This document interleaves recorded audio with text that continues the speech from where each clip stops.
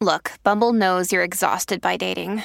All the must not take yourself too seriously and 6'1" since that matters. And what do I even say other than hey? Well, that's why they're introducing an all-new Bumble with exciting features to make compatibility easier, starting the chat better, and dating safer. They've changed, so you don't have to. Download the new Bumble now. This episode is brought to you by Shopify. Whether you're selling a little or a lot, Shopify helps you do your thing, however you cha-ching. From the launch your online shop stage, all the way to the we just hit 1 million orders stage. No matter what stage you're in, Shopify's there to help you grow. Sign up for a $1 per month trial period at shopify.com/special offer, all lowercase. That's shopify.com/special offer. Hello, everybody. This is Marshall Poe. I'm the editor of the New Books Network. NBN listeners like to read books and buy them. So we thought we'd tell you that right now, our friends at Princeton University Press are having a remarkable site-wide sale. You can get 50% off books, including ebooks and audiobooks, with the code 50, F-I-F-T-Y, at checkout until May 31. You can save some real money on Princeton University Press books. I encourage you to go there and check it out. Welcome to the New Books Network. Hello everybody, my name is Geert and I'm your host for today on NBN's Drugs, Addiction and Recovery podcast once again. Teun, I'm glad you found the time to talk to us. Welcome. Thank you so much for your interest in my work, I would say. So I'll briefly introduce you to our listeners. Dr. Teun Voete, he is educated as an anthropologist and a philosopher, and he has been a photographer of wars and conflicts for at least 3 decades, if I'm correct. As such, he has covered many different areas worldwide, ranging from Sierra Leone through New York to Sudan and beyond. And in 2018, an adaptation of his PhD thesis was published in the Netherlands on the logic behind drug-related violence in Mexico. This has now been translated into English and published with Small Wars Journal as Mexican Drug Violence, Hybrid Warfare, Predatory Capitalism, and the Logic of Cruelty. And this is what we'll be discussing. So, to start off, what made you decide to specifically put so much research effort into studying Mexico, and why now? Yeah, everything is coincidental in my life. I, as you told, I've been photographing war since 1991. I had already a vague interest in drugs and crime and war. I was in 1990. I was already a student in Colombia. I photographed the gang violence in Honduras in 2008. I did a story about homeless drug addicts, basically homeless people living in the tunnel, and everybody was doing crack at that time in 95. I wrote a book about it. So I had basically an interest in war and the angle with drugs, because in every war there is a drug angle. Either wars are financed by drugs or fought over drugs, or nearly always fought under the influence of drugs. For some reason, in 2009, I read somewhere a news clip that Ciudad Juarez was the most dangerous city on the world. And I read about it, and I was really intrigued by it. So I went there, and I made a photo story for about 10 days, 2 weeks. But I was completely shocked by the level of violence, by the impunity, by the cruelty.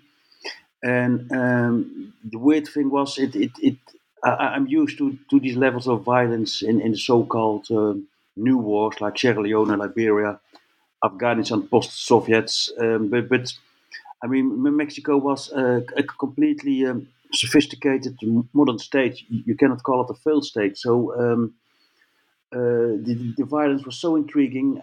I went back. After Ciudad Juarez, I went back another time. I traveled to Culiacan, to Sinaloa, and then basically I made 12 trips, and that became a photo book.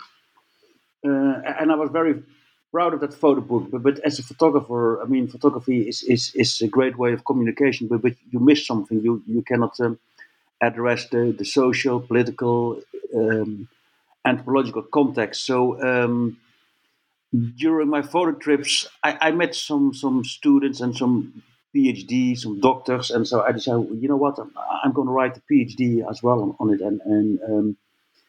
and so it was basically pretty easy. I went to my old university, to my old professor, and he supervised me to write a PhD thesis. I didn't have to go back to school, and basically.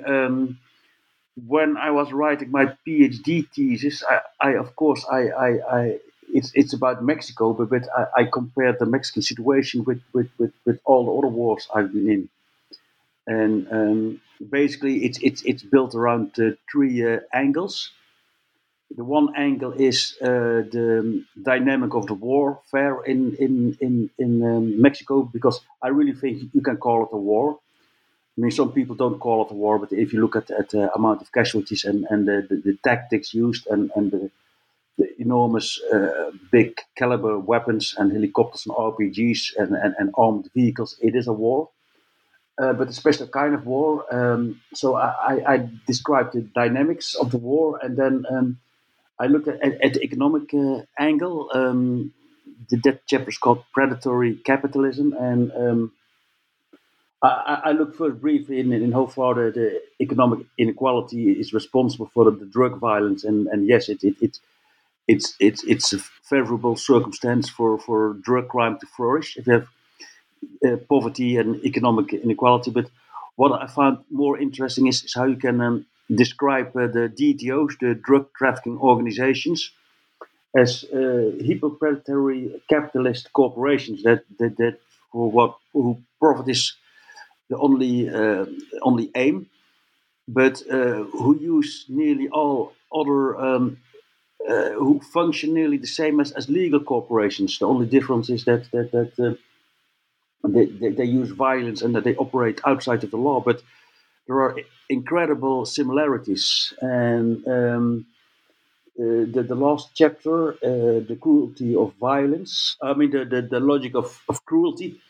is basically how people can become killers. It's more at anthropological level, how individual can start to kill other people. Not only that, but actually start to enjoy it and actually commit gross acts of extreme violence, which most people would call inhumane. But my thesis is it's not inhumane. It's human behavior as well. And there again, I talked to 6 or 7 or 8 sicarios, assassins for hire, in the jail in Ciudad Juarez, in prison. But I also made a comparison with the experience I have in other wars with jihadis. I wrote also a book about child soldiers in Sierra Leone who nearly killed me, but it's another story. So I made basically a cross-cultural comparison between Mexican assassins for hire with West African child soldiers and jihadis. And I looked also a little bit in the literature of Vietnam veterans and First and Second World War veterans. So that's basically how the thesis was set up. And actually, while I was writing my thesis, I actually noticed that the 30 years of war photography was a great preparation. It's actually being a war photographer is actually a brilliant way for anthropology to explore conflict, because you really have to be at the front line.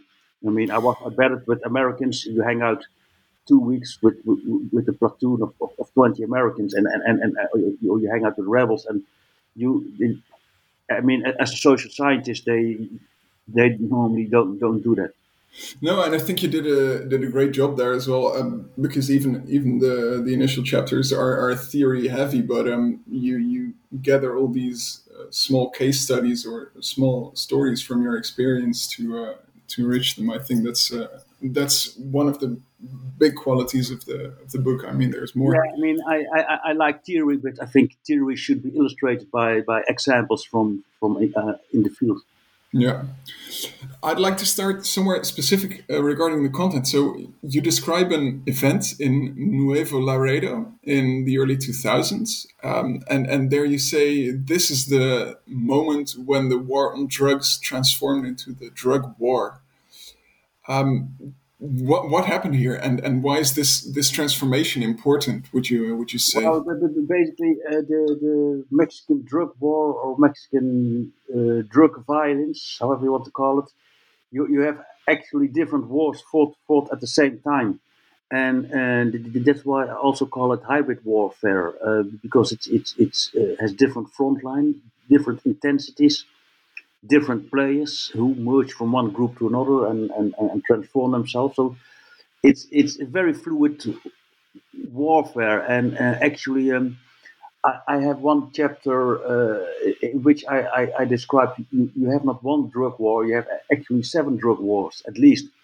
You have the wars from authorities to against cartels, from one cartel to another cartel. You have sometimes internal power struggle. You have civil society that fights the criminal groups, and they can fight it in a peaceful way with protest, but they can also form self-defense militias that kill criminals. You have civilians that form militias to kill small-time criminals, and the crime of way from small-time criminals and who flourish in an atmosphere of impunity against civilians. You could call that another war, and then you have government-authorized death squads, and then you have the last is the most crazy. You have like sometimes a proxy war between different authorities. For instance, in Nuevo Laredo, the municipal police was in the pockets of the Zeta cartel, and the government sent the federal police. So sometimes you had fights between the federal police and the municipal police. And that's what I mentioned in my book. I actually based myself on the analysis of journalist Ian Grillo, who was at that time at Nuevo Laredo, who made a perfect analysis. And then basically the Sinaloa cartel wanted to invade territory from the Zetas, Nuevo Laredo. And there was the federal police, and they hooked up a little bit with the Sinaloa cartel. And then, of course, you had the local Zeta cartel with the municipal police. And then it was a whole level of new violence, and with murders, with assassinations, with confrontations between police forces. So this is when you can really say the drug war really started to in all intensity. So I guess the main point is that somewhere in the early 2000s, complexity became extreme. So the initial framework might have been like, okay, so government principally is fighting or is trying to fight the presence of drugs and the trade in drugs, and then at some point in the early 2000s, of course, it's a process. It's not something that happens at one point, but in the early 2000s, it how would you say that it expands into all these different kinds of wars that you describe? To use a non-academic word, it became a huge clusterfuck, and which it remains up to this day. And one thing I should correct you: it has never been a war against authorities, against cartels, because it's not simple black and white. And of course, the government loves that narrative, but there have been so many examples of gross corruption, and I don't talk about small-time village cops, but even drug tsars and General Rebeu was one very famous guy. He was head of anti-drug operations, a military general, and he was in cahoots with the leader of the Juarez cartel.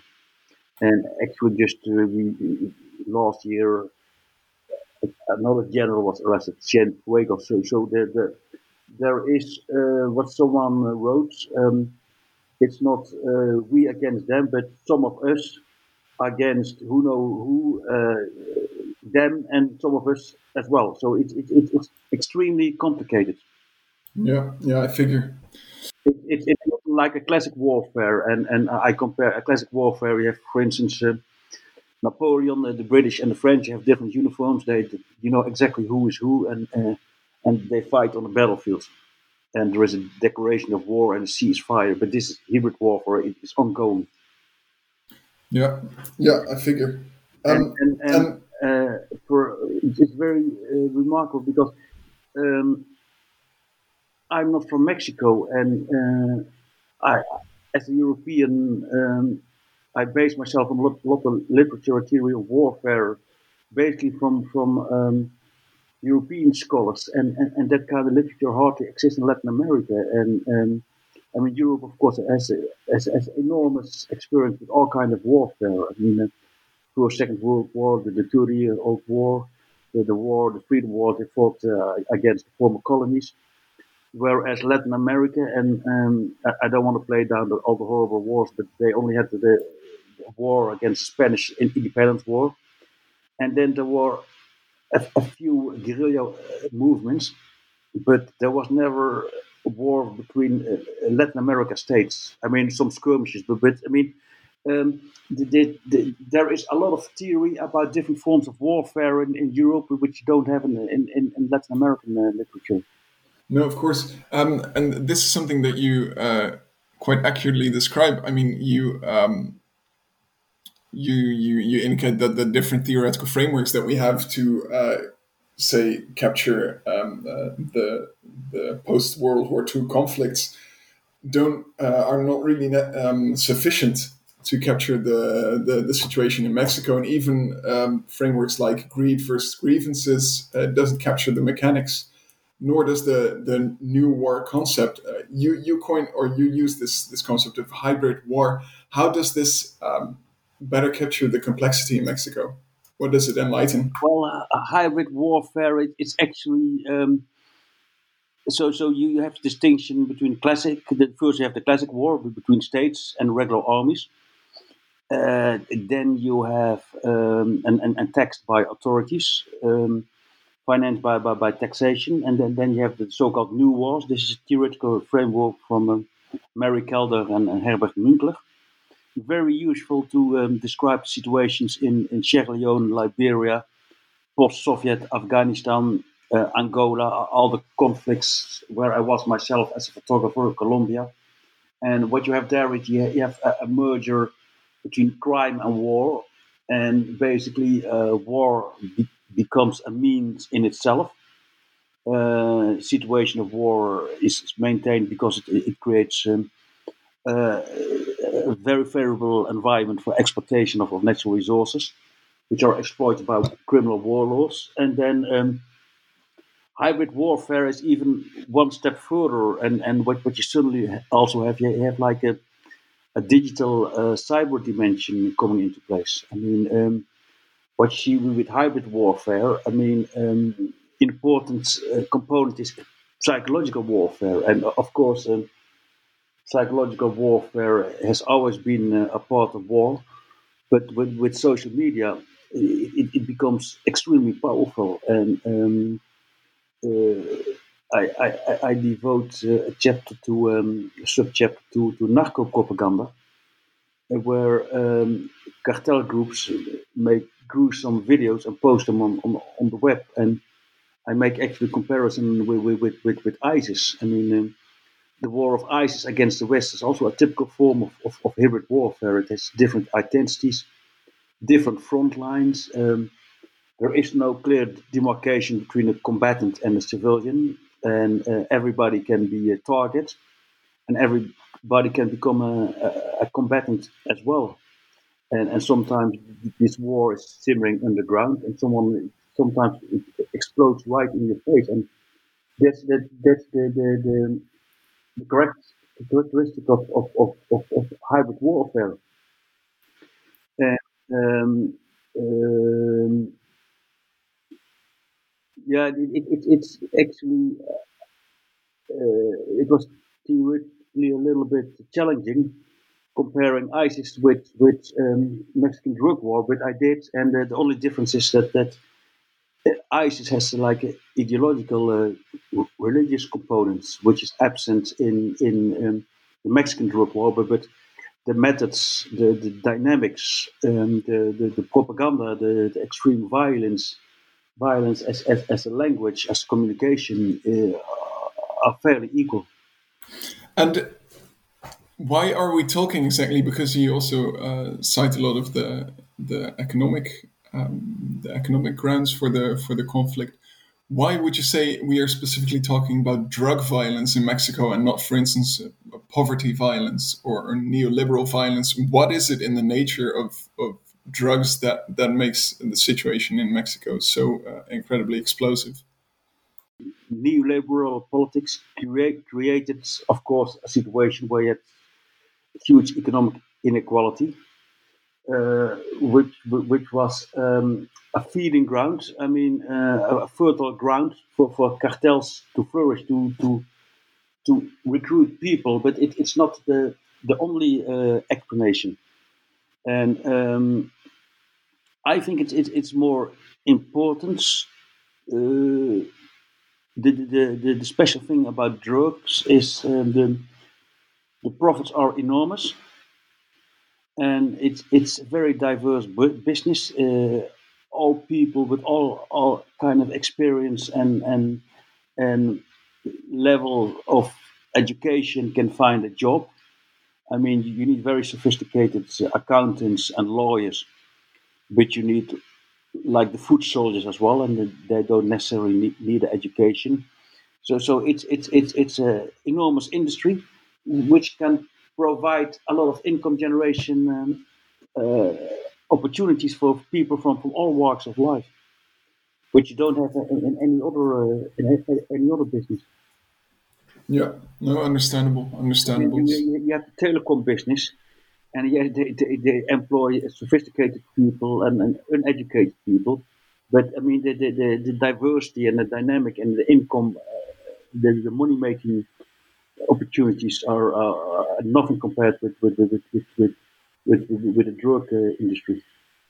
Yeah, no, that makes sense, and I guess that also relates to the high degree of corruption. I mean, if there's so large profits to be gained. Yeah, Um, it's extremely difficult to remain honest. I mean, the amount of money offered for to bribe, and this is basically a right offered for these corporations.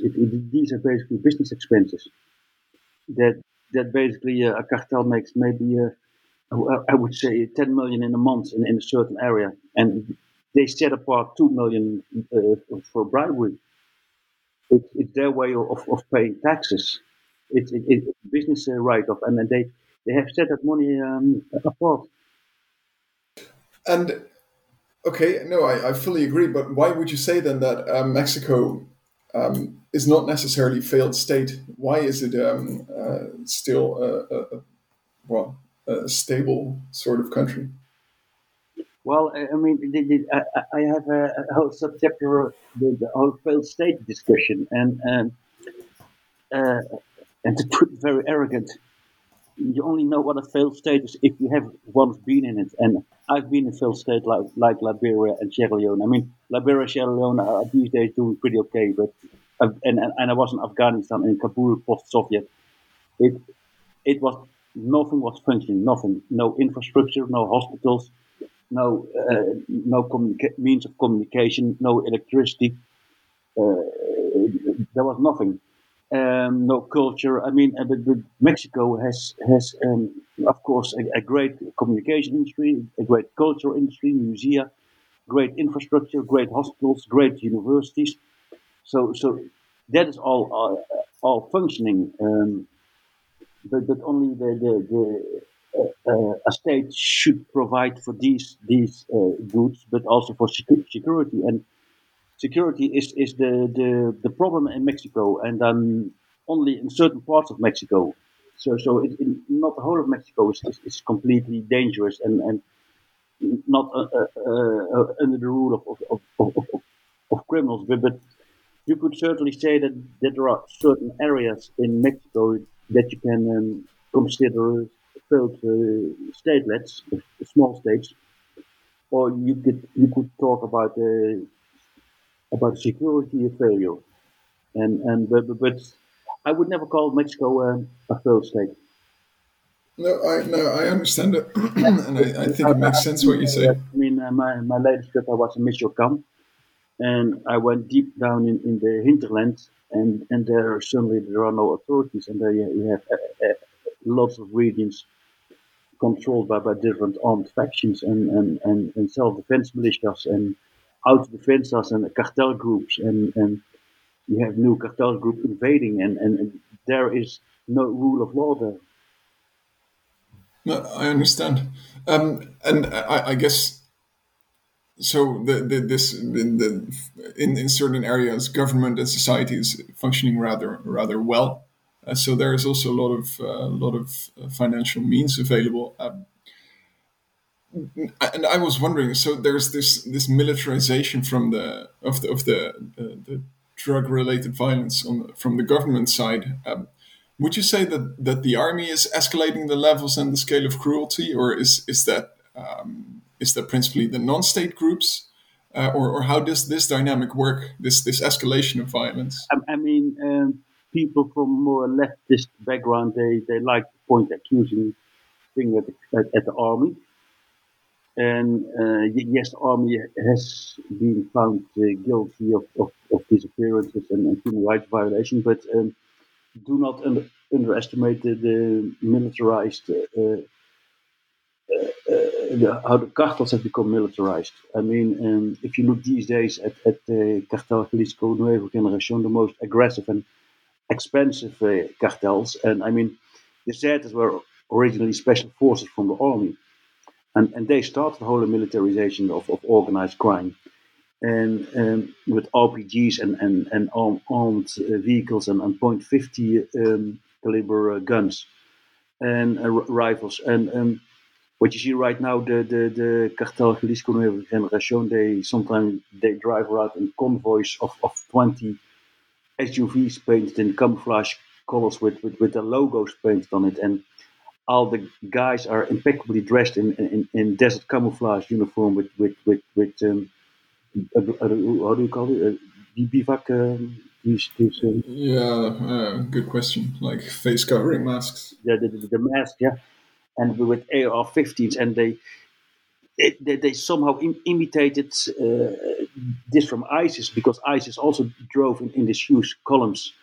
With armored vehicles and in camouflage colors and uniforms. So, I mean, the cartels have been completely militarized as well, and then you have like a escalation. I mean, the cartels shot down an army helicopter with an RPG, and sometimes they ambush army and police convoys and kill 20 police at the same time.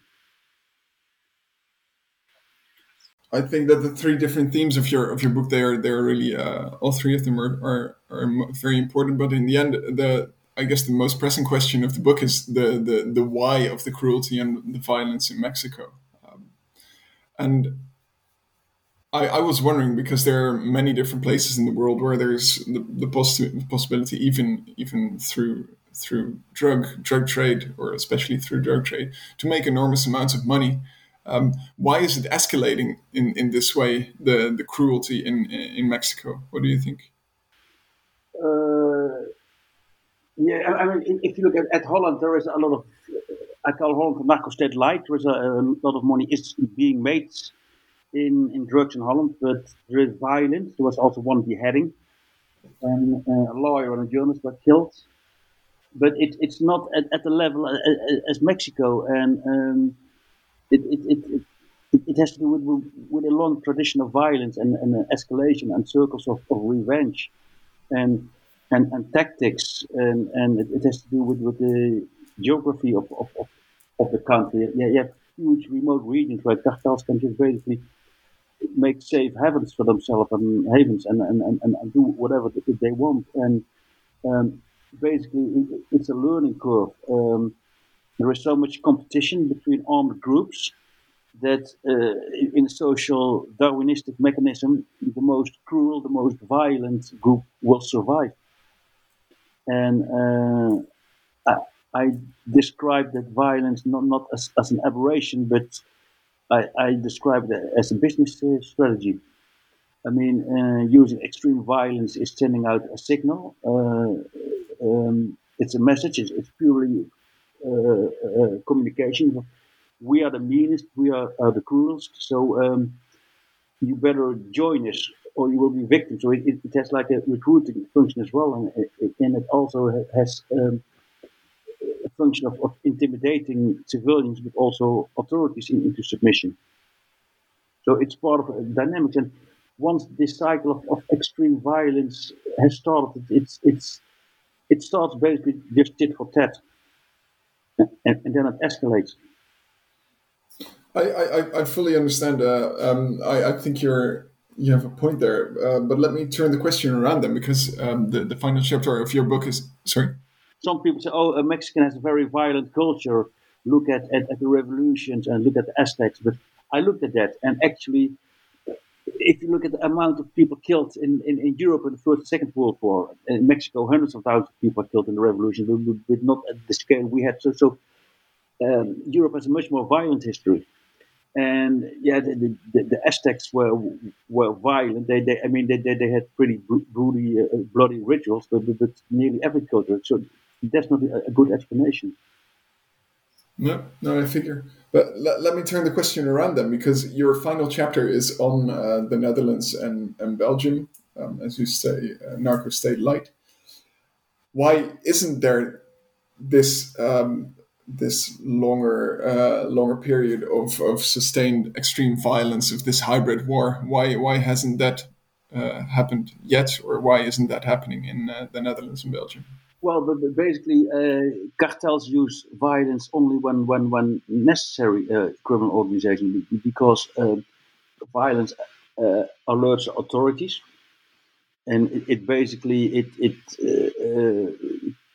drug trafficking organizations, they prefer a peaceful environment where they can conduct illegal transactions without being disturbed by the authorities, and committing acts of violence will alert authorities that they will intervene.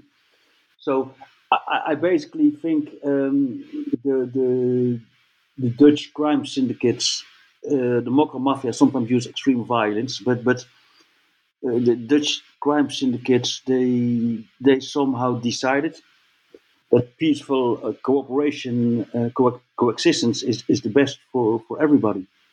And you see that in some areas as well in Mexico, that some cartels basically decide, listen, the plaza or the area of operation is big enough for two cartels, and you can do your thing and we do our thing, and we don't bother each other, because violence is a huge waste of money and human resources. And so in Holland, I think also you don't have the very remote regions. It's much more controlled environments, and it's this especially the remote areas in Mexico become zones of anarchy. I mean the Sierra Madre, the big mountains where El Chapo was supposed to be hiding. It's a mountain range from 2,000 kilometers long and nearly 300 or 400 kilometers wide, and there is only one road that goes from the west to the east, and it for the rest completely inaccessible. And there you have these groups explorers in complete autonomy. Yeah. Of course, the territorial element is geographical element is essential. A lot more competition between different crime groups in Mexico, and I think the economical stakes are. I mean, in Holland it's a pretty big business, but the economical stakes are not that high as in Mexico. Well, it's been very interesting, and I think that the situation deserves lots of this kinds of study, because, well, you've very well shown in your book that the situation is very complex, but also that it can be grasped better with the use of theory and in that study. I I see this drug violence of organized drug trafficking as international monster, and it's present all over the world, but it manifests itself every region in different way depending on the climate. And I would compare it with some kind of fungus. If it's hot and sunny, it grows very fast and extreme. And if it's cold and dark, it grows slowly. And I mean, in Mexico, you have circumstances like extreme corruption already going on for hundreds of years, and extreme economic inequality. And that's also one of the reasons why this drug business and the drug violence explodes. And in Holland, yes, there's corruption too, but not at the scale as in Mexico, and there's economic inequality too. But again, not at the scale of Mexico, but I always say, listen, we need to watch out, because in our inner cities in Holland and Belgium and Paris, and actually they're not the inner cities. That's typical US, where the ghettos are inside the city, but they're more like the outer cities, the suburbs. You have like a huge class of disposable people, and people with no income, who just feel rage and frustration against the system. And these are the recruits for not only these not people that will use drugs to escape, but these are also the recruits, the foot soldiers for the criminal organizations. No, I think that you're very pertinent there in saying that there are many social and economical vulnerabilities in some places, and especially in Mexico, the socio-economical vulnerabilities, then combined with the huge opportunities that drug trade provides. The social extremes are much bigger in Mexico as in Holland, but the Holland tend to be a little bit smirky. Oh, this won't happen with us, but it won't happen at the same scale, but at a different intensity. But it's still the same phenomenon of international organized drug crime. I think you have a point that the combination of the vulnerabilities and the economic opportunities provide a sort of perfect storm in Mexico. One final question. So, a couple of weeks ago, we tried to schedule a meeting, but you were on a trip to the US for your next project. Would you maybe care to share with us what it is exactly that you're working on now? What we can look forward to? Our next project is very exciting, and I think most of my projects are always exciting because I hate boring stuff.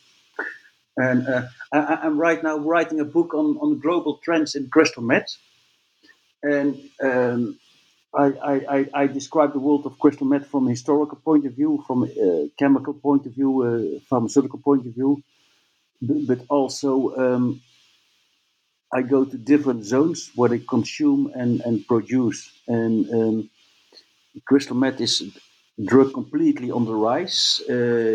Like 20 years ago, it was only used in some pockets in the US, but then it became through all kind of reasons, it became export number one from Mexico to the US. And suddenly, the last 5 years, we have seen a complete emergence of crystal meth labs in the Netherlands and Belgium. I mean, 5 years ago, there was not one drug lab found, a crystal meth lab, and now suddenly all the ecstasy producing labs, because in Holland we have a huge industry that produce MDMA and ecstasy, the party pills. They are switching from ecstasy to crystal meth, and last year there were 32 labs discovered. So basically, I follow. I went to Mexico. I talked to drug producing cartels, to consumers, to addicts. I just came back from the US. I talked upstate Michigan, where crystal meth is consumed in the lower socioeconomic white underclass.